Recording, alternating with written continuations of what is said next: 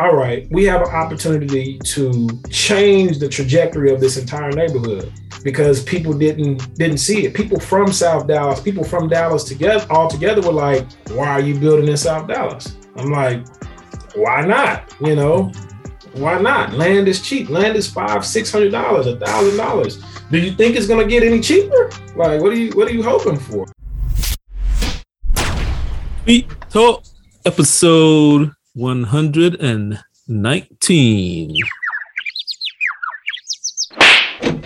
Are we on there? Tweet Talk. What it sounds like to be the best. This is a Black Wealth podcast. Yes. Build wealth, invest, own, and close the wealth gap. It's time to break down these financial concepts with your host, Mr. Todd Millionaire himself, Charles Oglesby, and Raphael Husband.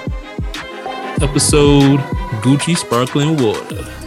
Who has Gucci Sparkling Water? The Jim Jones. Oh, well, Jim Jones doesn't. Episode Gucci Sparkling Water. We're going to talk about that a little later. Welcome to Tweet Talk, the Black Wealth podcast, where we break down financial tweets and talk about building black wealth. I am your host, Raphael Husbands, along with my co-host, Charles Oglesby III, JD, a.k.a. Todd Millionaire in these internet streets. And tonight we have a guest by the name of one Scotty Smith. What's good, people? How y'all doing? Thanks for having me, man. I appreciate that, too. It's funny because I don't know if you know this, but I've been trying to get you on to the other podcast, the Millionaire podcast, for a while. We might have actually had something scheduled. I don't know if we did or not. And then I met you at the dinner Andre put on in Dallas, and I think your mom was there. Very nice lady. Yeah. So yeah, we did connect there. That's crazy. I don't know how we missed that. How I missed that. You busy building homes, man. You don't got time. Yeah, man. I gotta find me a reliable assistant, man. I'm going through them pretty quickly, man, and it's just, rough. Got too much to do, man. Hold on. I have a question. Texas, Omega Psi Phi. Do you ever link up with Chris Senegal? Yeah. So every now and again, I'll reach out to him if I have some questions, man. Matter of fact, he's a good friend of one of my best friends. And so he connected us in a group chat. Was like, yo, y'all need to connect. I was like, why do I need to connect with this dude? And, I checked him out. I was like, yeah, we need to connect. Yeah, we gotta connect, man. And so, when he launched his project down in Houston, which is actually my hometown, I was all in. I was very impressed by it. I just had to stay in contact with him. So I'll reach out to him every now and again. Matter of fact, before he got extremely busy like he is now, I was hitting him up pretty much once or twice a week, just trying to, see what I needed to do up here in Dallas to make, to mimic what we had going on down there. Yeah. All right, so wait, Scotty. Let the people know, introduce yourself, let the people know who you are, man, what you do. Oh, man. Generally speaking. I guess we need to get to that part. Yeah. So generally speaking, man, I'm a real estate professional, real estate broker, investor, developer. I've been in real estate for my entire adult life. So since I was 19 in some form or fashion, I've been involved in real estate. I did my first deal at 19 in Denton. I bought a house, took my scholarship money and my financial aid refund check and parlayed that into a property. And I was house hacking before the term house hacking was around, was renting the rooms out to a couple of my friends, covered the mortgage and then some. And then, I just kind of went from there. Bought, did a wholesale deal, a few months later, then bought my first, big flip a few months later. And shoot, that was all before I was 21. And then, obviously the market crashed and tried to figure out what I was going to do and got a degree in finance and accounting, accounting degree from Notre Dame. And then I just, tried to do the public accounting thing. And I hated that. Absolutely hated that. That wasn't what I wanted to do, and really just continue my real estate career from there, man, in the brokerage firm. And then about 7 years ago now, really started transitioning and focusing on development, ground up development, really restabilizing South Dallas, here in the North Texas area. So that's really what's been going on. Been featured a number of things, man. Forbes, Black Enterprise, 30 under 30 type stuff. So it's been a really humbling journey, man. Kid coming from pretty large family, 12 siblings.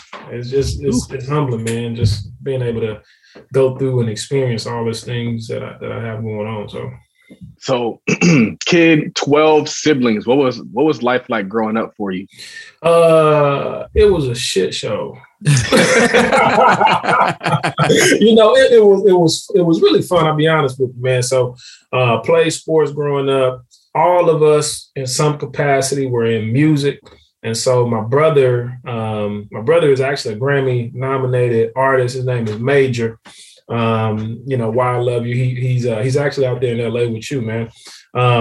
But he took it the furthest, and his personality was really just infectious. And it's really weird, man, because there's so many different personalities, right? And so got different personalities, people, different swag, and it was just, when I say shit show, it really was a shit show, man. It was, but it was fun though. So it's one of those things where we fought a lot in the house, but when we step outside the house, hey, good luck trying to mess with us.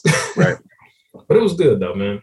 Were you always an entrepreneur, or was this like something you worked into?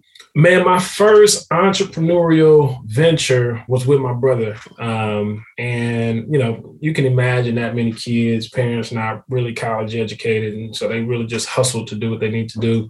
And we wanted to get, our parents and friends Christmas gifts.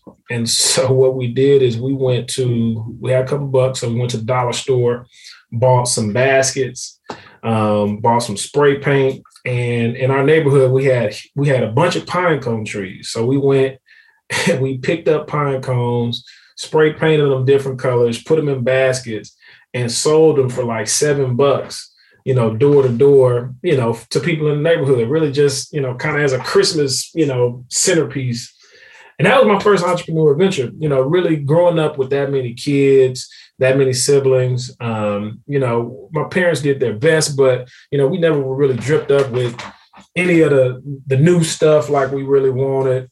And so we had to get it. We had to figure it out. And so that kind of taught me, hard work, get after it, the hustle mentality. And my pops was also in the construction business. He was a subcontractor, kind of working odds and ends.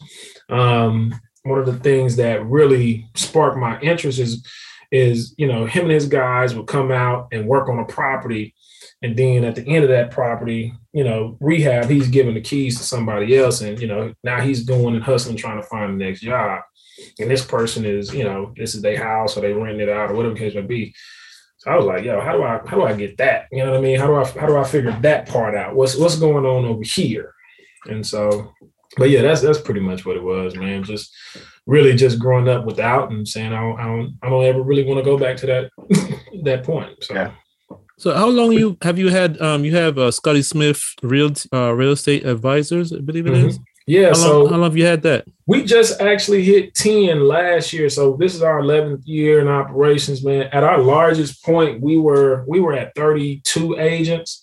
We've scaled back. So right now we're at 10 agents. 10 agents really just hyper-focusing on a specific area in Dallas, which is just the southern and south part of Dallas. We're really helping our people understand the importance of home ownership and thinking about that purchase like an investor thinks about their purchase, right? And so I wrote a book and I introduced what I call the anything theory. And the anything theory kind of tells people, yo, you can change anything about a house really except its location. And so when you think about that, let's consider going after these homes that may not be exactly what you want. We can get creative with the loan product and you can have exactly what you want for much lower than what's going on in the market. Obviously, market right now is kind of crazy here. So you're still paying high dollars for those things anyway. But, we've helped thousands of families, upwards of, just over 1,000 actually over the past 11 years. So it's been an interesting ride and seeing the impact that we've had on families through the years. That's very rewarding. And like I said, it's humbling So yeah, it's humbling and it's a beautiful thing because 95% of our clients have been Black. So. Oh, wow. Has Dallas always been a hot spot, or is this something that's kind of been emerging over the years? Dallas has always been a hot spot, really, all over Texas. I remember, so what we're experiencing now is the same thing that we were experiencing around 2011, 2012. And we had a ton of out-of-state investors coming in, and that's when the market was kind of coming back into the upswing. And, you know, these investors from Cali and New York and, you know, and Florida were coming to Dallas, buying up a lot of the properties that were in foreclosure or had been foreclosed on. And then people were also starting to get back into the market, getting comfortable. Consumer confidence was up. And, you know, it was interesting. I remember at that time, man, I did something called the Dallas Foreclosure Tour. And so I got a bus, I rented a bus, put a bunch of investors on there. I was literally driving the bus. I was literally driving the bus, and we just went to like 20, you know, every weekend we went to 20 different properties that were foreclosed on. I remember walking away each weekend with about 4 or 5 contracts.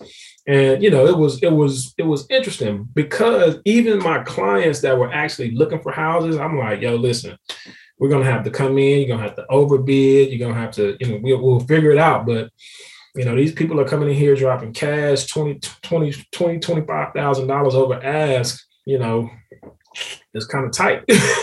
So. That's cool, man. That's the thing about entrepreneurship, man. Get that creativity. You didn't let it stop you, man. Yeah, no, that the creativity, you know, that's a beautiful thing about entrepreneurship. You're allowed to be creative and really expand on different ideas that you may have. And so in doing so, some of them may hit, some of them, you know, might be fails, but, you know, it doesn't stifle your creativity like some of these corporate positions, right? You know, they want you to go with their SOP, standard operating procedures, do it A, B, C, and D. And that's it. I was subjected to that in accounting. I was like, yo, this is not it. You know, that's like one of the most rigid professions you could be in. It is very rigid, man. And it's, you know, you can't say anything. You can't do anything. You can't dress crazy. I would say that it seems like once you become an entrepreneur, it kind of becomes that the most creative person wins. Yeah. So in corporate, it's like, bro, follow these rules. We put them there for a reason. But like once you start getting into real estate, what I found is, okay, this is what we're looking at. But it's like, if I can reimagine something, if I can build something that somebody else isn't thinking of, that's how I'm gonna make my money. Yeah. Or if I can create a product that's something else that nobody else is thinking of, that's how I'm gonna make my money. Have you experienced the same thing? Yeah. And specifically from a real estate brokerage and a development side, you know, as an independent broker, as a small brokerage, you got to figure out different ways to recruit talent. Right. And people naturally are attracted to the big boys, the larger firms, the larger name firms. And so for us and for me as a broker, agents help our brokerage grow. And so creating different, you know, pathways for people to become agents, creating different, you know, structures in which people get paid and creating different marketing situations and segments. It's proven to be a lot better than what I've seen other agents at larger firms be able to do. And so, yeah, the creativity, but even on the development side, what I was able to do in Dallas and really in South Dallas, I had to prove up a concept, and it really came with creativity. And it's like, I know that this area can get market value because they were selling everything at very, very low prices. And so I had to create an interesting or unique floor plan, an interesting, unique house altogether, a different building material. Like when I first started developing in this area, I was building with, a material that was R42, like the R value was 42, which means that it's extremely energy efficient, right? To try to justify the value. And so just making that small creative, you know, input into the neighborhood, people are like, oh, okay, well, shoot, if I'm going to save $150 a month on my electricity bill, yeah, I'll pay $250 or $300 for it. Yeah. And so that's, you know, creativity is really what drives us as entrepreneurs. And if you're not waking up and trying to figure out a creative way to solve a problem, you're losing. You're working backwards. Woo! Now, I forgot to tell the folks, be sure to follow us on Twitter at TweetTalkPod, that's P-O-D. Follow myself, Raphael, on Twitter at Work Money Life. Follow my partner, Charles, on Twitter at RealToddBillion. Now, Scotty, tell them where they can find you. Find me on Instagram at Scotty with an I-E, L. Smith. Scotty L. Smith on Instagram, Scotty L. Smith on Facebook. And that's pretty much it. That's it. That's where I'm at. There's so many really cool things to talk about, but I think telling the story is important. And you started with the house hack that you parlayed your school money into, but a lot of times that house hack sets people up too, because I mean, of course you're cash flowing, but you're living for free. So where did you go from there? Like, what did you do with that leg up? So from the house hack, I went into a wholesale deal. From a wholesale deal, that wholesale deal was crazy. I made $50,000 on my first wholesale deal. It was the craziest situation. And I remember it's okay. I remember coming at like 19, 20. Right. I was 19 years old. I remember coming home to my mom and I was still driving. It was a 96 Monte Carlo 10. And I remember coming home and this dude needed to come and get this contract signed. And I found it, this is before like Hubzu and all your online foreclosure auction things were going, it was kind of really at the start of that. And so I found this deal on this auction, won it at like $20,000 or $30,000 and was selling it to him for $80,000. And so I was doing anything to make certain that this deal went through. So I made this dude come down to my mom's house to sign the contract and give me a non-refundable $10,000 earnest money check. He was like, I want this deal. It was a slam dunk deal. But from there, man, I took that money and I bought my very first large flip. And so I took that, and it was really at the end of the year, I did a full gut rehab. I still remember the address. It was crazy. It was a crazy rehab. Your first flip was a full gut rehab. It was a full gut rehab. It was a full gut rehab. And I remember calling my pops and calling my uncle and just saying, okay, what do I need to do? Can y'all come up here? They were like, nah, you got it. It's on you. Make sure. And I remember, me and the contractor grossly underbid the project. And so I was holding like $10,000 from him to finish it. And so he was like, I'm gonna finish it. And I said, okay, young, naive. I gave him that last $10,000. I gave him that last $10,000. And what ended up happening is I think he was supposed to install the rest of the doors and I think install the granite countertops or something crazy. I came in, the doors for the entire project were sitting in the middle of the floor. Like they were stacked up. He let them, and the granite was like sitting on, it was like leaned up against the wall, and I was calling them, no answer. So I ended up having my uncle, my pops came up, helped me put it in there. But then, man, at the end of that year, and then literally the turn of the next year, it was like somebody just turned off a switch. And that's when the whole Great Recession thing happened. It was just like, damn. Now I'm stuck with this property that I literally had a really solid margin built into it. And I end up, I think I made like $200 profit on that. But I was just so happy that I was able to liquidate it because, it was the weirdest thing that I'd ever experienced. Obviously, I was still young again, but I was like, what is going on? What did I do to make this go like this? All the while, the whole economy is going to hell in the handbasket. Why do you feel like contractors have a problem finishing the job? A lot of times contractors grossly underbid stuff, and they underbid so they can get the work. Right. What I've learned about contractors is that they don't necessarily know business. So you got a lot of technicians, right? You got a lot of folks who know how to hang drywall. You got a lot of folks who know how to paint. You got a lot of folks who know how to lay brick, but they don't know business, right? And so one of the things that I tell people all the time that work for me, hey man, I need to get paid. I need to get this. I need to get some money so I can pay my guys. Hey, my man, I hear that all the time. Don't care about your payroll, homie. Right. Our agreement is so you got a job that you've agreed and we've signed a contract to complete, and we've said, hey, you're going to get paid at this point, and this point. If you're unable to manage your payroll, my guy, that don't have anything to do with me. You need to go find you somebody to help you, or you can pay me a consultant fee. I'll help you get your stuff in order. But right. I don't care about that. You pay your guys. You pay your guys first. You know what I'm saying? Deal with your stuff, and you get paid on the back end, just like I do, or whatever the case may be. But I'm not the guy I'm not that guy. Like I'm not one that's gonna be like, oh, let me give you a couple more dollars so you can, take care of you. Nah, handle your payroll, my boy. that's just what it is. He gonna charge the contractor consulting fee. I love it, man. I don't know. Have y'all dealt with that? Well, all the time. Well, man. Not me, but that's why I got to consult with somebody who's so far ahead of me to know what's okay. Because sometimes a contractor can tell you something, and if it's just you, you're like, oh, maybe I should help him with this payroll. Maybe that's what I'm supposed to do. And then you hear Scotty say like, nah, fam, like that's what I thought in my heart should be the answer. But now I know that's the SOP. So sometimes you need some SOP. Sometimes you need some creativity. This is the SOP moment. That is like, yo, you handle your payroll, man. Yeah. Get right on that.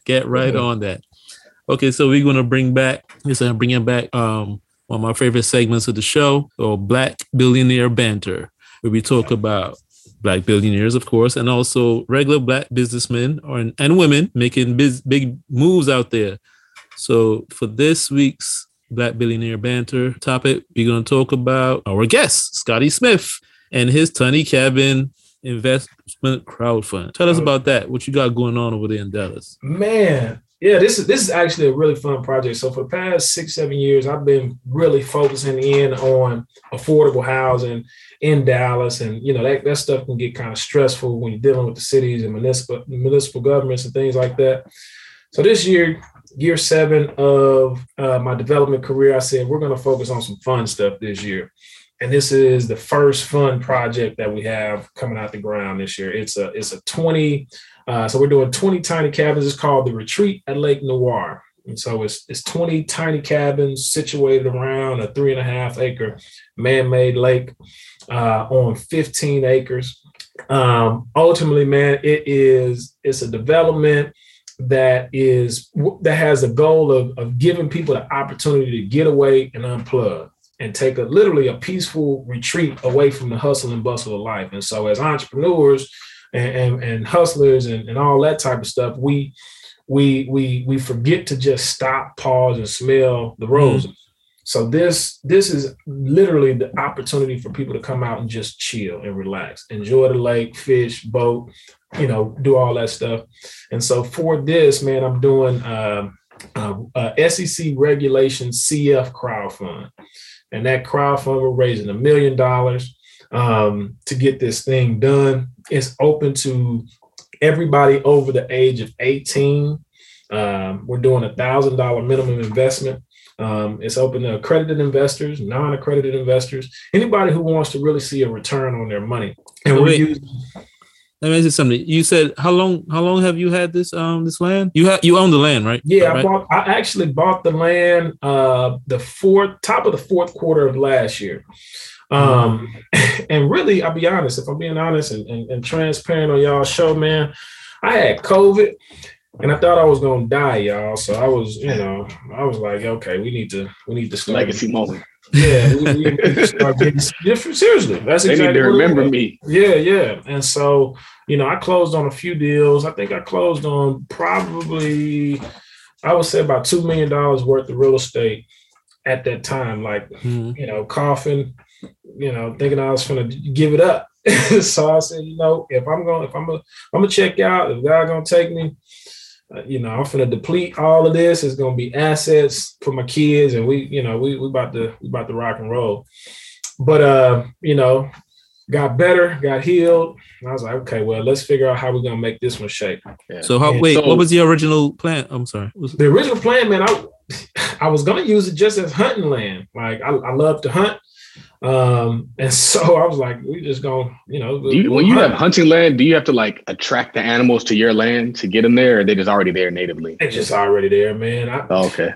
Yeah, we were. I was walking out there today, and just noticing where boar, and all that type of stuff have been on the property. So I probably have boar and deer. Probably have some pheasants and all that type of stuff out there. A black man who hunts. Can you swim too? Can you swim too? I can survive. I'm not that great of a swimmer, but I'm not gonna go to the bottom of the lake though. But I want to see you breaking all the stereotypes. Yeah. Hunting could be an attraction at the retreat, man. Yeah.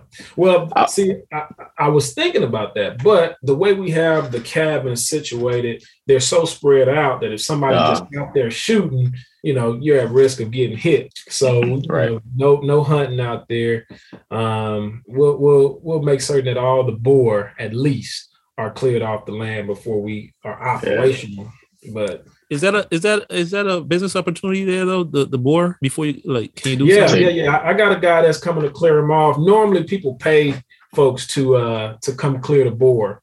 But I have a guy that's gonna come for free, and I told him he can take them, take as many as he want, eat them. Wow. A lot of people, eat those things. Yeah. Yeah. So, all right, $1 million crowd fund, but I'm sure this project costs way more than $1 million. Yeah. So it's kind of like a capital stack. Is that what you're putting together? Yes, it is our capital stack. Yeah. Mm-hmm. Explain that. And for the people who don't know. Okay, so pretty much capital stack is your sources of money.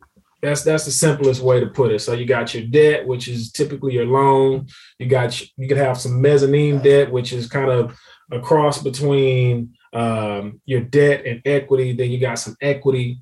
Then you might have a developer fee that you're adding into the capital stack, and you might also have the land that you own that you're adding to the capital stack. So we're this project, ironically enough, is just over $2.5 million all in. We own the land, and so the $1 million that we're raising is a large part of our capital stack. And I'm very intentional with that. It's because our investors are going to get 60% of the cash flows. So they'll have a preferential return plus 60% of the cash flows. Wow. And it's really, for me, I got a proven track record. However, there's a lot of people who don't know what I've done or know what I do. And so this is one of those things where it's like, hey, this is my introduction to everybody. Like, yo, there's a dope dude down in Dallas that's been making stuff happen for a really long time, and I'm wanting y'all to come along for the ride on this particular project. And so that's what I'm hoping to do, man. And it's an opportunity for people to get used to having or being involved with a successful crowd fund, right? We got some successful crowd funds out there. We got some unsuccessful crowd funds out there. But in order for our people to continue to capitalize and to reap some of the benefits of these types of things, we have to have proven developers that actually have done it, have shown success and track records of success, but then allow people to be involved. I had one of my mentors tell me about a project that he invested in. It was a 506A, a Reg 506A. So it was only accredited investors. Minimum investment was $500,000. It was a 3-year hold period. This dude came back. He showed me the wire that he received for $1.5 million. And I'm like, that's a 3x multiple. That's crazy. It's crazy, but it's very common when you start these types of deals, right? When you're in those spaces, right? Right. It's very common. And so I want to make that common for the common man, right? Or man and woman. So if we're doing those types of deals that's shooting out those types of multiples, I want people who have, they might not have 500,000 to drop into one of those deals, but they might have 50 or they might have 10 and they still see that 3X. So that's what we got to get people used to, specifically on these big real estate deals, because the more and more we get our people used to it, the more comfortable they'll get with investing with people and developers and sponsors that look like us. So that's why you drop it as low as 1,000? Yep. I was going to say, yep. What do you think it takes to have a successful crowd fund? I think you have to have combination of things. First things first, you got to have a project that makes sense. That's first. You got to have a project that makes sense. You got to have a sponsor or a developer that understands his numbers backwards, forwards, ups and down. A lot of times people may read a book, or, they may go to a weekend listen class. to some podcasts. Right, listen to a podcast. And don't get me wrong, podcasts be dropping some dimes, but, it's not enough, especially in this space, because there's so many elements in the real estate development world that may catch you off guard. And if you don't have the proper contingency built into your model, then that'll blow up your whole budget. You might not even get your project completed with that, right? And so we made a contingency for this project. We started site work already. But I knew that, I hadn't seen all of the land yet because we had to cut down trees. One of the things that we found out once we started cutting down trees is that we had 3 big ass creeks, beautiful creeks, just running through the property. And so because of that, we had to resituate our lake, because the lake is man-made. We got to resituate that. So it changes a lot of things, right? But we built into our model contingencies for that, right? And so we're just, it's like, all right, we knew something was going to come up. But so if you don't have the cash for it set aside. Right. So if you don't have somebody who understands those types of things, it's not going to really be successful. And, I think experience, knowledge, and really a project that makes sense. Yeah. Yeah. Do you think it sounds like 2 things. It's best to do like a project specific fund as opposed to just like a general fund. And then also the reason why it makes sense is because then the numbers are going to work out. So you're doing a deal that makes sense. And so I was listening to a podcast and he was saying like, money's not the problem. The opportunity is the problem. Mm-hmm. And so you can raise a bunch of money and then you're over here trying to find a deal that makes sense because you're pressed to put this money to use. Yeah. But now you might be buying bad deals. You might be putting this into something that doesn't make sense, but it's kind of better to make sure the opportunity makes sense as opposed to just having a bunch of cash. Yeah. So, I can speak on that. Might be a show for another day, but yeah, you if you're going to invest in a fund, you have to know that whoever's the manager of that fund has experience deploying that capital to make it make it work for the fund, right? Because if there's a specific promise to develop X amount of dollars or X percentage of dollars to the fund, you have to be able to identify on a consistent basis deals that are going to yield the numbers that you needed to yield. And so I think for right now, it's important for us, and I'm speaking for us, most unaccredited investors, Black folks. It's important for them to see these types of funds that have a singular project associated with it, so that they can see that it actually works. So those are the ones that I've seen have the most success. Mm-hmm. Yeah. Where they say, hey, we're buying this, and this is how much money we need to buy this. Mm-hmm. Starting to see a pattern here, brothers. Because that is the most, they work. I've seen successful funds. I've seen successful Reg A funds. I've seen successful Reg 506 funds. Those are ones that just continue to keep going, right? They're raising capital. I've seen those work, right? But it's with experience. It's with really experienced managers, right? And so they're knowing immediately I need to go deploy this on assets that already have some type of cash flow associated with it. Because first thing people want to see when you deploy that capital, they want to say, okay, how long is it going to take me to get my check or a check? I need to see something. Because it sounds like it's one thing to be a real estate investor. It's another to be a real estate developer. And it's another to be a real estate fund manager. Oh, yeah. And they're all different skill sets and they all require different experience. Because just like you said, like you understand development because you've been through development. Mm-hmm. Yep, that's exactly right. You're exactly right. All 3 of those things have all different skill sets, right? And in order to be a successful fund manager, you have to have understanding and actual knowledge of the other ones that you mentioned, right? Absolutely. You have to know real estate development. You have to know, you have to know asset management. You have to know financial analysis. You have to know real estate investing. You have to know all that stuff because you're playing with people's money. Yeah. I thought it was interesting that you brought that up, Charles. About he had investment lined up already before he started the fund. Because I was watching a little bit of the talk you did with Andre Hatchett, piece of Andre Hatchett in the chat. Shout out Andre Hatchett, man, in the building. And you said that it was going to be an 8% preferred return. And immediately when I heard that, you know what I thought of course, Tulsa Real Estate Fund. I was like, oh no. But then I thought about it was a bit, but wait a minute, he already has the plan, he already has the land, he already has the project going. It's a spreadsheet. I feel like and that's why it makes it different when it's an actual specific, like I guess you call it a target fund. I don't know what you'd call it, but this is why I think, because I was going to ask you, you have a background in finance and accounting. So I think you kind of see things in numbers and in spreadsheets.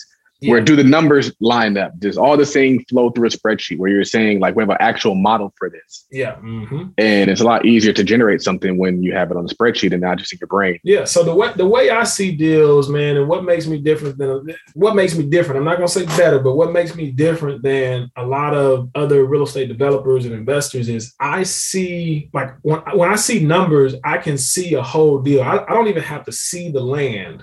I can see certain things in the numbers and I'm like, okay, this is this deal won't work, right? And if it doesn't make sense, those numbers can tell a full story, right? And so the difference between the Reg CF, Reg Crowd Fund essentially, and a Reg A with what the Tulsa Real Estate Fund is, that's a fund that was situated to deploy capital on certain projects.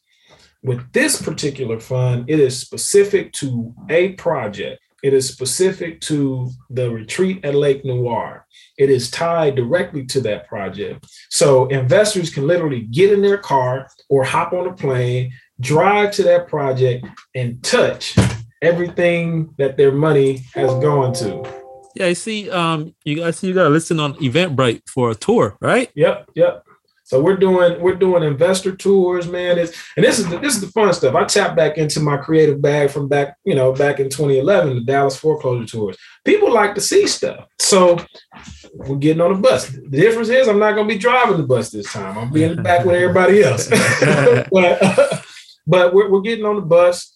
We're going to be, we'll be talking about the deal on the way up there, showing people the town, right? The town is pretty dynamic, even though it's small. It's only population of about 600, just under 600 people. So this particular development, they're really excited about. It's like, okay, we're about to have something that brings people here.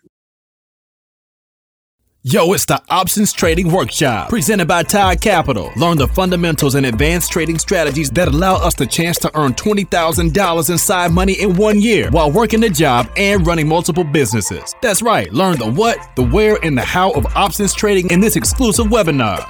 To find out more details, hit us up on the link in the bio, on Instagram at Partner with Millie, or on Instagram at Todd.Capital, or just head over to Gumroad.com/Todd Capital. Mm-hmm. They got one liquor store, 2 grocery stores, a Dollar General, a Family Dollar, and 37 churches.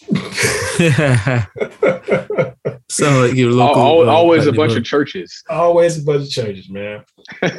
So I meant to That's how it is in Detroit. That was the first thing I noticed when I got to Detroit. There's a lot of churches. A lot of churches, man. So, okay. Let's get back to the crowdfund. What's the numbers again? What's the preferred return, and what's when somebody puts $1,000 in, what are they supposed to get back? I mean, in theory. And let me say this before I say the theoretical numbers. I will say with any investment, it can swing all the way bad, or it can be really, really good. It's an investment. So if you're considering investing in this deal, only invest what you're comfortable with losing, right? And so on a $1,000 investment, there's an 8% preferred return. What that means, a preferred return means it's preferred, right? It comes first. And so it gets paid out no matter what, right? It's one of those things that comes before any of the net profits are paid out, any of the thing. It's a top, it's one of those above the line type of returns. So an investor will get 8% on their money annually, right? And then at the end of the year, there's a 60%, there's a 60-40 split, 60% to the fund, 40% to the developer. So if we yield, a net income or net cash flow of, we'll say $500,000, right? If we're doing $500,000, 60% of that will go to the fund. So whatever your pro rata share is of the full fund, you'll divide that by, that number. The 40% will come to my group, and then we just keep doing it. And then at the end of the 5th year, we're going to do some type of capital event, via the cash out refinance or sale. And 60% of the proceeds from that go to our investor group, and 40% come back to the development group. And so I'm targeting a 2.5 to 3x multiple on this deal. So that's the target. I like it. And speaking of the actual project, what made you want to go the route of making it like a resort and doing it that way? Couple reasons, man. There's not a whole bunch of Black folks in the hospitality industry. And so this would be considered hospitality. That was first. Second, glamping, camping, tiny cabins, and short-term rental, Airbnb, vacation rental by owner, and just, all your other vacation rental sites. Those things, even through the pandemic, continue to see exponential growth. And a lot of questions, I've had about 50 one-on-one conversations with investors that are going to be investing in this thing. And a lot of them were like, well, do you think it's going to change when the pandemic is over? And I said, well, no, this is the thing. We just got used to glamping, camping, and all of that stuff. Us Black folks, glamping and camping and RVing that's been a thing for, decades. A lot of other demographics for a really long time. And so we're just capitalizing on that industry, but also making it a thing for us as well. So we'll see exponential growth in it. And we're just tapping into this glamping, camping, tiny house thing that's been, kind of increasing over the past decade. Yeah. So I had an Airbnb property on one of the projects that I built. I was like, I'm gonna keep this one. Let me just use it as an Airbnb. I could have rented that property long term for about $2,500 a month. I allow parties and stuff like that in this one. And I think at my lowest point, I was making almost $10,000 a month.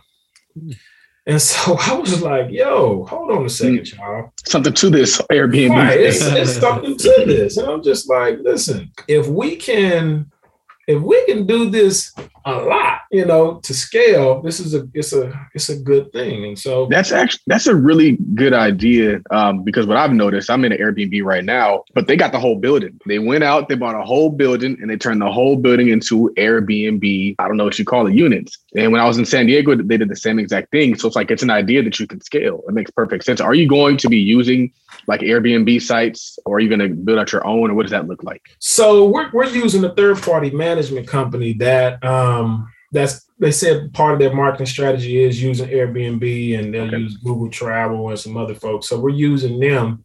But in the meantime, we'll be building out our own site, kind of picking up on what works for them and their marketing and things like that. And so I want to encourage anybody who has any experience building out those types of sites and have a marketing background to reach out to me, because I'm really putting together that team that's essentially going to take over once it's time to phase them out. So until now, you've been doing everything though, like the marketing and the advertising that's been on you, or do you have a team or some people working with you? Yeah, I have a few people working with me on the background. I'm working with, I'm actually about to start doing my PR push here in the next few days. But most of the stuff that we've gotten out there and the content that we've gotten out there has just been really word of mouth, homies, friends spreading it, and then got picked up by the Black Wealth Renaissance podcast, and that went crazy. And I'm just like, okay, well, it's good to know that people are really interested into it, interested in this thing. So now people like to get behind stuff like that, man. They love it. Yeah. Who came up with the name? Man, it was a collective. So my younger brother just had a little baby, and her name is Waverly Noir. And we were thinking about, I'm like, how do we embed something that, says Black, that, that gives a legacy. And so I shot it out to a couple of friends. There was a couple of different ideas, and a buddy of mine, actually one of my investors on a different project, he was like, why don't you call it this? I was like, I like that. Okay. And so that's how we ran with it. It wasn't, groupthink pretty much. So how big is the land again? Like, how big is the land and how big are these cabins? It's about 15 acres. There's going to be a 3.5 acre lake that we're building. The cabins range from about 144 square feet to about 290 square feet. And so the largest one, you'll be able to sleep 4 people. Smallest one, is for you and your spouse, significant other, whoever you want to take out there. In terms of the tiny homes, you don't have to build those. You just have to buy them, right? Or are they going to build them on site? So we're going to build them on site, right? So we consider buying some and bringing them out, but logistics and what they were charging, it would make more sense for us to just get our lumber vendor to drop everything that we need to build it out there and have, there's a hotel in town. It would be cheaper for me to pay for, my builder and his crew to stay in a hotel for 2 weeks plus build it than it was for them to bring, So I was like, yeah, we'll just build it. So we're going to build it on site. With most tiny homes though, so people don't realize that the tiny home trend, that's on wheels, right? They really just kind of, they remarketed the RV. That's or the mobile home. They remarketed the mobile home RV. So those types of things, they're not attached to the land, so you don't see the appreciation of the real estate. So with this, because I have investors and I'm trying to make certain that we have an increase in value through actual real estate, we're attaching them to foundations on the land. And so when somebody comes out there and appraise it, if everything was on if everything was on those little rollers, we wouldn't get the valuation that we need. Right. Everything is attached to the land. We essentially have 20 houses on a parcel plus the one that's already there. That's an exponential increase in value. Yeah. The lake. Who are you building the lake, or how does that happen? Yeah, man. So I'm out there every day with my shovel. No, man. So when he said man-made, he meant him. Yeah. So yeah, we are building the lake. He's the man. Yeah, out there. So yeah, we're building it. Wow. White guys are out there, with bulldozers and tractors and all that, digging it. So it'll be about 15 feet deep. We'll dam it up, do what we need to do to make certain that there's no crazy flooding. We're going to tap groundwater. So we're going to go about 150, maybe 200 feet deep in a little hole about that big, drilled up. And that's, between the rain and that, we should fill it up. That's crazy. I've always wondered, what is the bottom of a lake? How do you keep the water inside of it? It's just like mud or cement? That's it. It's just it's the earth. Man. That's it. These questions might not be that interesting to the listeners, but I'm genuinely curious. He's building man-made lakes are a big thing in Texas. Oh yeah. Huge, man. Because we have so much land out here, and so people will build their homes on 5 or 6 acre tracts, and they might build a 1 acre lake.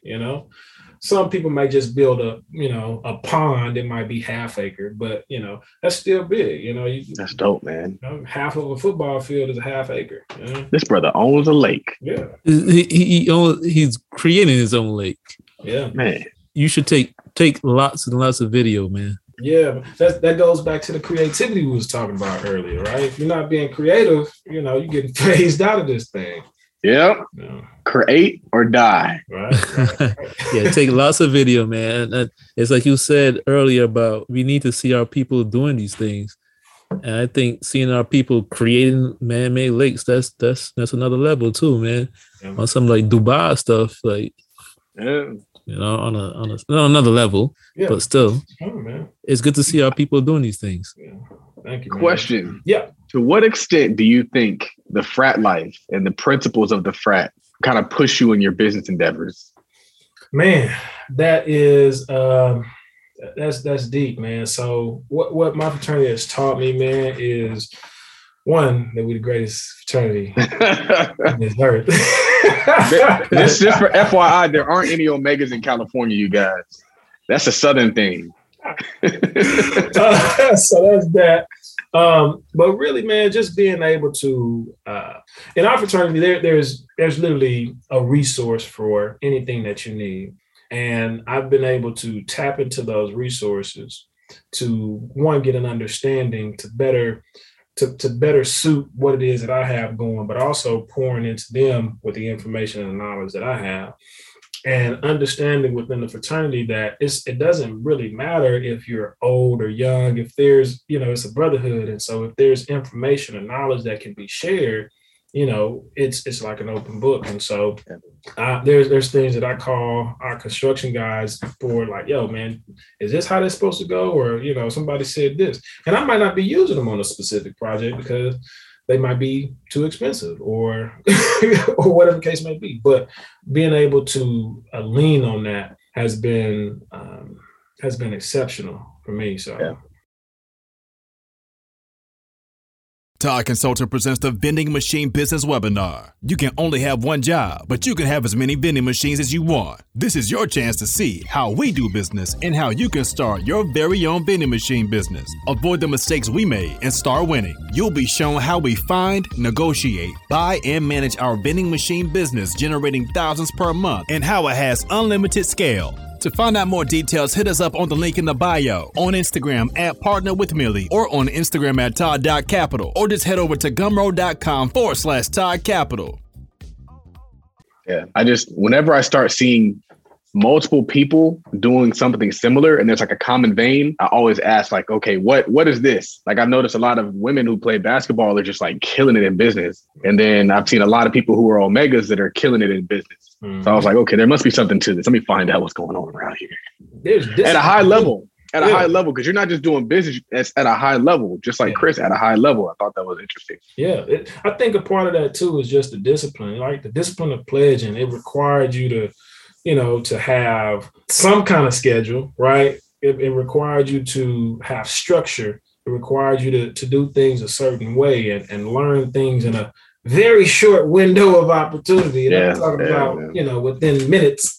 So, you know what I'm talking about. But, it requires certain things of you. And so that's one of the things that I've always kept with me, specifically the structure. So, yeah. What school did you go to again? Oh, Notre Dame. Yeah. So I went to Notre Dame for grad school. I went to the University of North Texas for undergrad. Okay.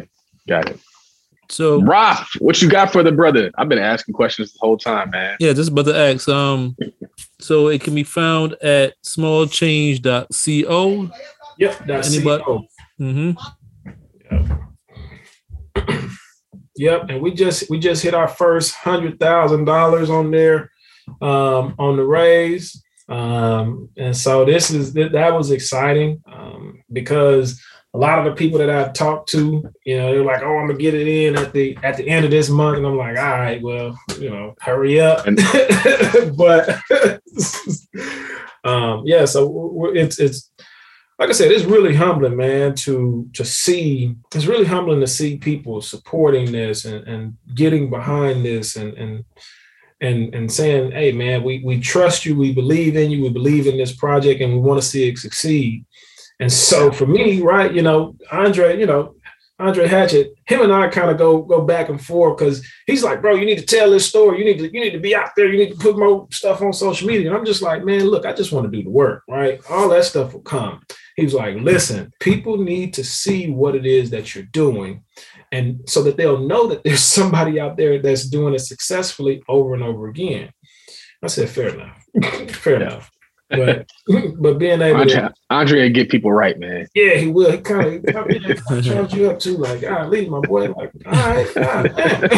Yeah. Plus, because the social media push helps to raise those funds. Yeah, that too. Yeah, man. It's with the reach of social media, it's a no-brainer. I'm definitely going to invest. It's interesting because you can invest as a business, right? Yep, you can invest as a business, a trust, individual, whatever. So everybody wants to get their write-offs, and everybody wants to get that fancy stuff with their business. Get you some assets with your business.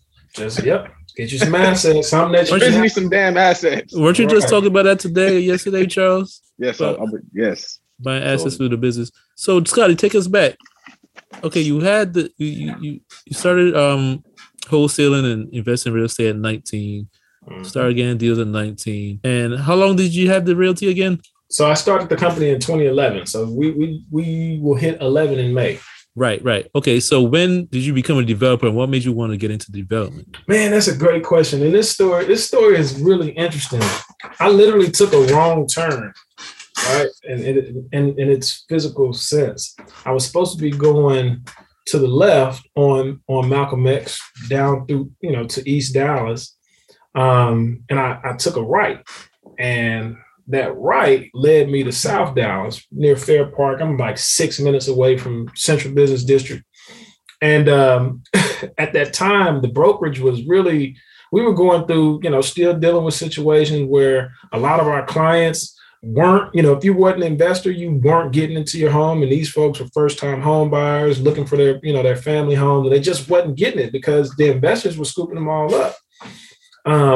And so I made this right turn, and I'm like, dang, this is not where I'm supposed to be, but it's where I'm supposed to be. And I started looking around, tons of vacant land, tons of dilapidated homes, a lot of stuff was just falling down. And I'm like, okay, this screams opportunity. It reminded me of South Park in Houston. So I'm like, all right, how do I buy these lots? I started looking into it, seeing what was for sale. And at one point, I liquidated my entire rental portfolio. And this is how bullish I was on it. I bought as many lots as I can get my hand on. I remember flying to LA and paying a dude $1,000 to sign that deed right there. Like, sign this deed. I'll take care of all the rest of the taxes on there. It was like $5,000 in taxes. Gave him $1,000. The house that I built, the land that I built my house on cost me $7,500. So it was an opportunity to do a couple of things. One, give my clients first opportunity on houses that we build. And then two, rebuild an area that I found out was majority Black. And so that's how I got into it. And it really just kind of spun out of control, man. What started as, hey, I just want to help our clients and our brokerage, kind of evolved into, all right, we have an opportunity to change the trajectory of this entire neighborhood because people didn't see it. People from South Dallas, people from Dallas all together were like, why are you building in South Dallas? I'm like, why not? Why not? Land is cheap. Land is $500-$600, $1,000. Do you think it's going to get any cheaper? Like, what are you hoping for? Like, even if I don't build anything, I can buy this land, and I know 4 years from now it'll be worth more than $600. So, but like I said, what started as just, I wanted to help our clients specifically in our brokerage has evolved, man. And we have, my partner and I have a 32 unit or 32 duplex project that we're working on right now. We started environmental work a little bit ago. And that's going to be all affordable housing, stuff that really should be selling for about $400,000 or $500,000. We'll be selling for half that, And so giving people the opportunity to walk into a house instantly with equity. And it's like, okay, this is exciting. That's the exciting part. But I've been working with the city since 2019 on this deal. That ain't exciting, because I'm like, yo, my time is worth more than this. But, I committed to it. Why do you think they're dragging their feet on that? You think they'd be encouraged to make some affordable housing happen? Yeah, you would think, right? That just sounds too much like right. It just sounds too much like the city of Dallas is so bureaucratic, man. It's laced with nonsense. It's laced with politics. It's laced with really just a bunch of bullshit, man, to be quite honest. And it's difficult to deal with them. It's difficult to deal with them. There's a revolving door with staff, right? There's a revolving door with city council people. So it's difficult for somebody in my position to get anything done because, from the start of a project to actual groundbreaking could be 18 to 24 months, right? I may underwrite a deal. I may go to rezone. I may get my capital stack in order. I may get some bond funds from the city to help with infrastructure. And that might take 2 years. And I get all the sign-offs and the yes. And then city council might change, there may be a change in the city council person. It's like, dang, now I got to go all the way back through that nonsense to sell this new city council person on what's going on. And so it's just a revolving door of nonsense that's happening. That's why this affordable housing, that's not for the weak at heart. It's not. It ain't. It'll gray you up. And so we're finally to the point where we're actually able to do some work.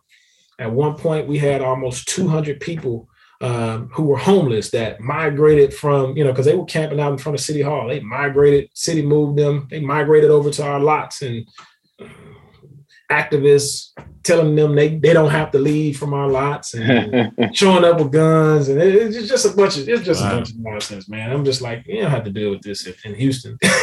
You got to reach out to Tim Jackson, man. See what if he can help you out. Hey, man, that's my boy. I'm just like, golly, that's all I can say, man. So your original shout idea, out to Tim. Yeah, shout out to Tim Tim. Jackson. Is a good dude, man. He'll be speaking to the group tomorrow. Yep. So your original idea when you got the land was to build homes to sell to your clients at an affordable rate? Yeah, that was the original thought. And I didn't think that I was going to become a developer. I didn't think that's what I was going to do. I thought I was just going to build a few houses and make a little bit of money. But the houses sold so quick. And people were like, are you building some more? And I was like, I guess I am. Yes, I am. And then I presented to a couple groups and showing, I started putting together, your land assemblage, and you start saying, okay, I got a critical mass of lots over here. So I'm going to focus on this area. I started showing people what I would do. Folks were like, okay, I'll move over there. Other people were like, well, why are you building over here? I'm just like, well, because I got this group of people that say that they would move over here if they had this. And we need it because we need to stabilize the area, and we need to make certain that, we got people here because everybody says we need a new grocery store. You think a grocery store is going to come over here just because you say you want a grocery store? We need people to support it.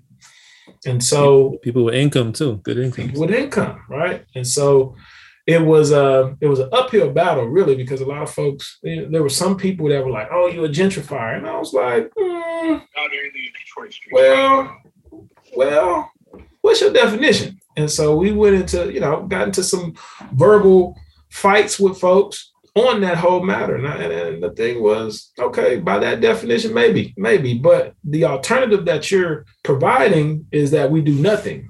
And it's not like at that time I was selling houses that were over 200,000. I'm like, these houses are 165, 185, 195.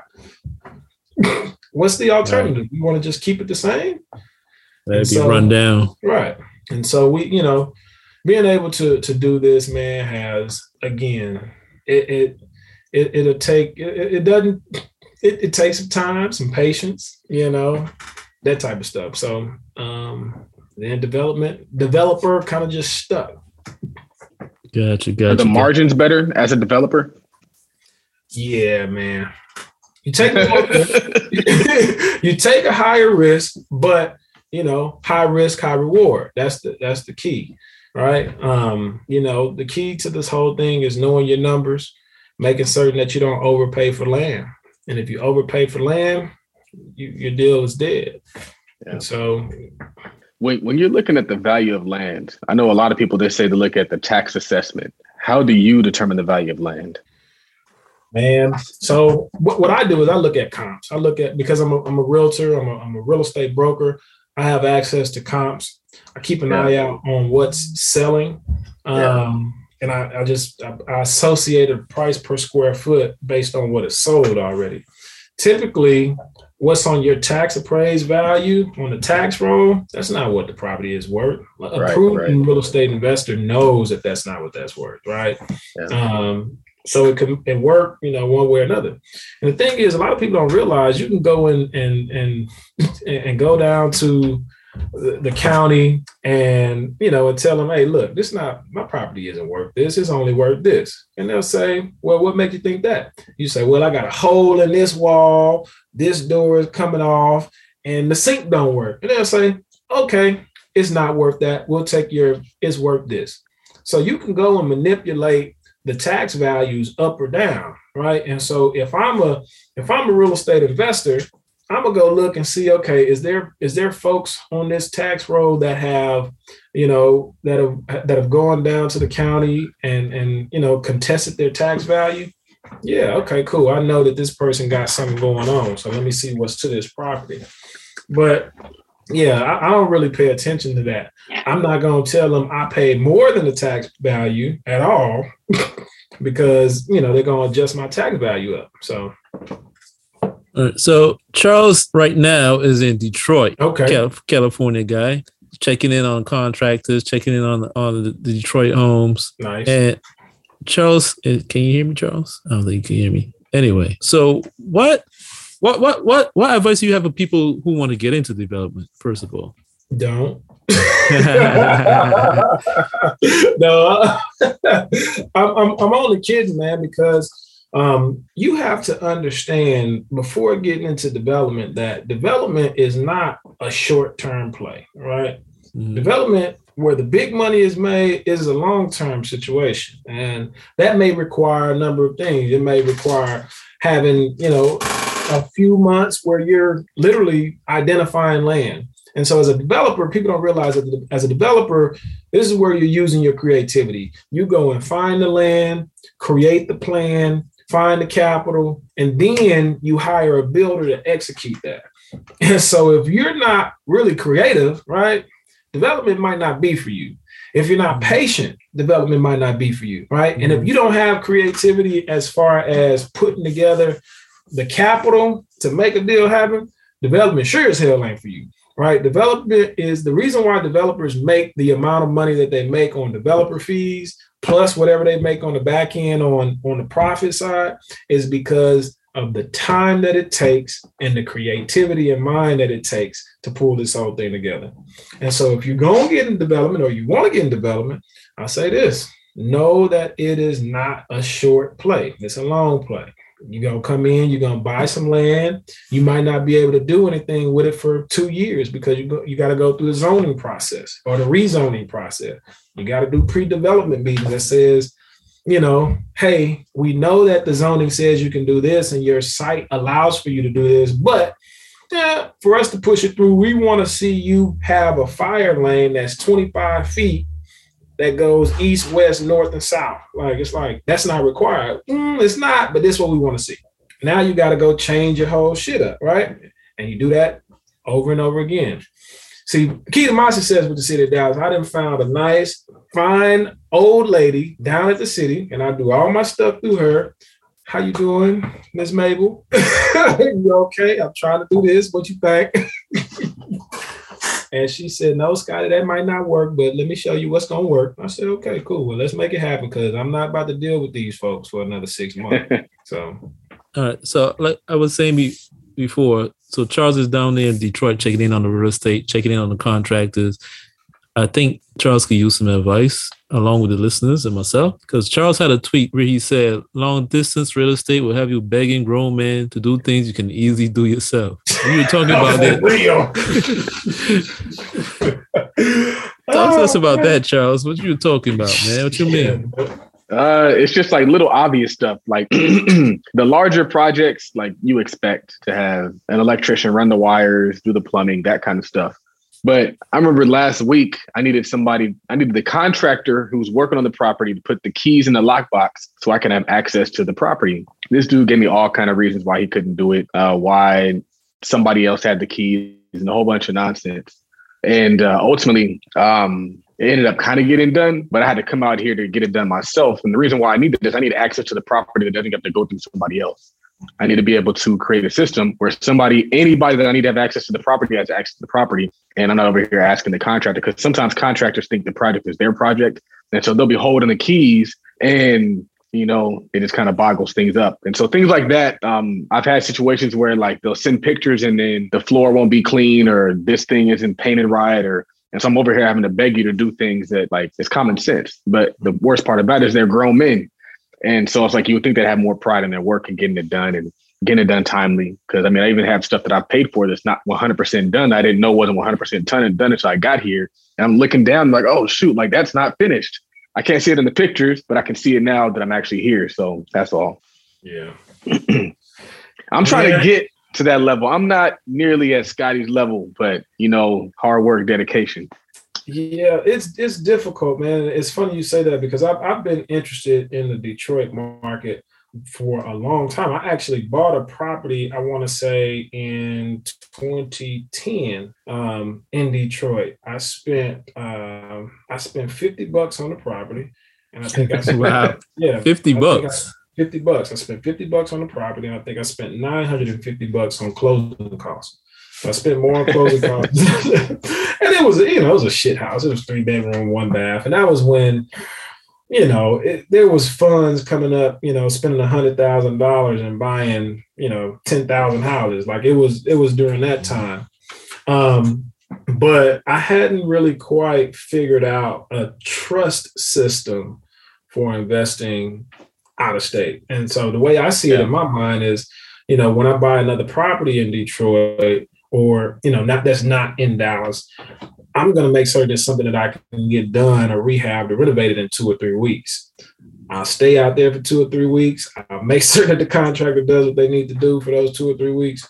Then I'll pay the contract and go on about my business, hire a property manager. We'll get that thing rocking.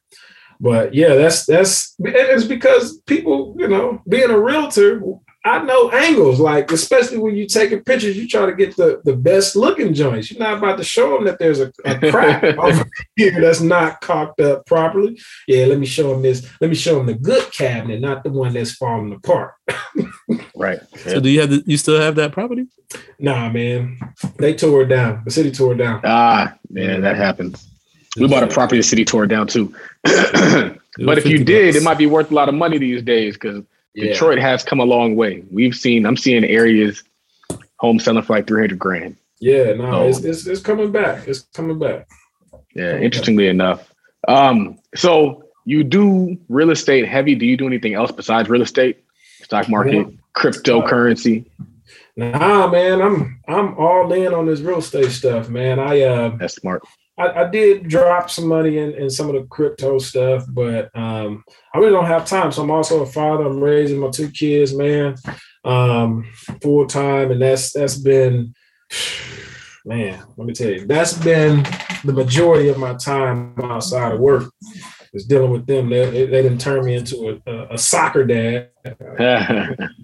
Daughter's in track. She was in the Junior Olympics last year. My son's in baseball. So I'm just kind of everywhere on the weekends with them. So I don't really have time. Yeah. And somebody actually told me, man, you got to learn this crypto stuff. And I told them, look, I don't understand. When I'm learning something new, I'm going all in. I'm going all in. And I don't want to take that time away from my kids or my primary source of business. So, but no, just real estate, man. Real estate right now is what it is. I'm diversified within the real estate industry, but yeah. So Scotty, remind the people of the project and where they can find it. Yeah, so everybody can go to smallchange.co and find that project. It's the Retreat in Lake Noir. We're doing a Reg CF crowdfund, raising $1 million. Minimum investment is $1,000. Maximum investment is $1 million. So if folks want to write $1 million check, we'll close that bad boy today. But it's an amazing project. If you're in Texas or in the North Texas area and you want to just come check out the tour, go to Lake Noir investortour.com. We're chartering a bus, luxury bus, VIP going out there. We're going to give you some food, give you some drinks. It's going to be a good time. We're going to show you the investment, show you the project, and then come back. So join in. And then, of course, you can find me online, Scotty L. Smith on Instagram and on Facebook. So get with me. Ask me any questions. If you just want to have a one-on-one conversation, I got a link in my bio on Instagram. You can click that. We can talk about we can click that. We can talk about the investment, one-on-one. So I'm open there and available. So we got to turn that into a reel, Raphael. That's cool. We're gonna chop it up. We're gonna do it. We're gonna push this. And this whole time I thought my camera was cloudy, but it was just, I thought my camera was bad. I just needed to wipe it off. All right, Raphael, you got any wrap-up questions for the brother? Where they can find them? Well, he just said it. Scotty L. Smith on Instagram. Check out smallchange.co for the project. The retreat at Lake Noir. The luxury tiny cabins, 8% preferred return, and 60% of the profits go to the investors. I've meant to ask you this earlier. Are you getting a management fee? Yeah, we have a 4% management fee, asset management fee. I think folks shouldn't be working for free for y'all. They're giving you all this ROI for free. Pay them people, man. Right. The only reason I ask is because I think our people need to get used to that too. Yeah, no, you're right. You're absolutely right. That's you get what you pay for. Mm-hmm. You There's operations that's associated with this. You want to make certain that at minimum your money gets to you. That's worth 4% all on its own. Shit. And you might not want somebody broke managing your money either. So that part, it's like, man, I gotta pay my light bill. Let me take a little funds out the fund. Like, all right, let me take a little, shave a little off the top. Right. Do not want that. So check out my brother on Instagram at Scotty L. Smith. Check out smallchange.co for the project. Retweet at Lake Noir. Check us out on Instagram at Tweet Talk Podcast. Check out my partner Charles on Instagram at Todd Billion. Also at the parent company at Todd.capital on Instagram. Follow us on Twitter, of course. The podcast is at TweetPod, P-O-D. Follow myself, Raphael, on Twitter at Work Money Life. Follow Charles on Twitter at Real Todd Billion, because there is no other. For episode 119, it's Raphael and Charles and our guest, Scotty Smith. We are out of here. Peace. Yeah. Yes, this is Donald the Voice, the official podcast editor and producer of the Tweet Talk podcast, featuring, of course, Charles Oglesby and the man Raphael Husbands. And look, man, if you just listen to this episode, then you know exactly what I'm capable of. You know my swag. You know what I could do. And so without any further ado, I kind of want to give you a special offer for Tweet Talk podcast episode listeners. And here's what it is. Head on over to DonaldTheVoice.com. And if you have podcast or video editing needs, let's talk. And of course, I'm going to give you a real nice deal. But you have to mention that you're a Tweet Talk podcast listener. And this offer isn't going to last forever. So if you're on social media, or you have a business, or you got something going on to where you need somebody to edit and produce your content, come and holla at your boy. And I promise to take care of you, our dedicated listener to the Tweet Talk podcast. Again, head over to DonaldTheVoice.com and hit the contact page, and let's have a little conversation. Okay, back to your day, your evening, your morning, whatever's going on. Peace.